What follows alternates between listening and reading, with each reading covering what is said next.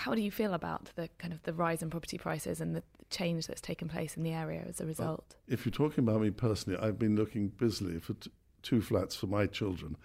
I can ill afford to buy a flat for them anywhere near London, which I regret wholly. That is a product of investors in this country, and that's beyond my capability to do anything about.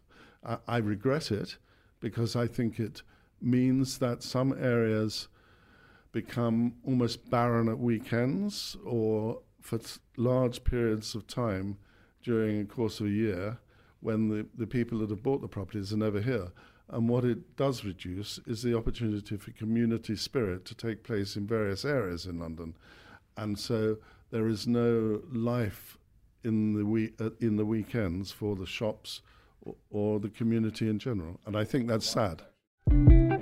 Hey everyone, this is Sharon Waxman. I'm the founder and the editor-in-chief of The Wrap, the premier news source for daily coverage of the entertainment industry. I'm also your host of this new podcast, The Wrap Up, a show that gives you an insider's look at the top stories in Hollywood. Each week, we'll bring you the latest news on the business of movies, TV, streaming, and tech. So be sure to subscribe on Apple, Spotify, or wherever you get your podcasts, and we'll see you each week on The Wrap Up.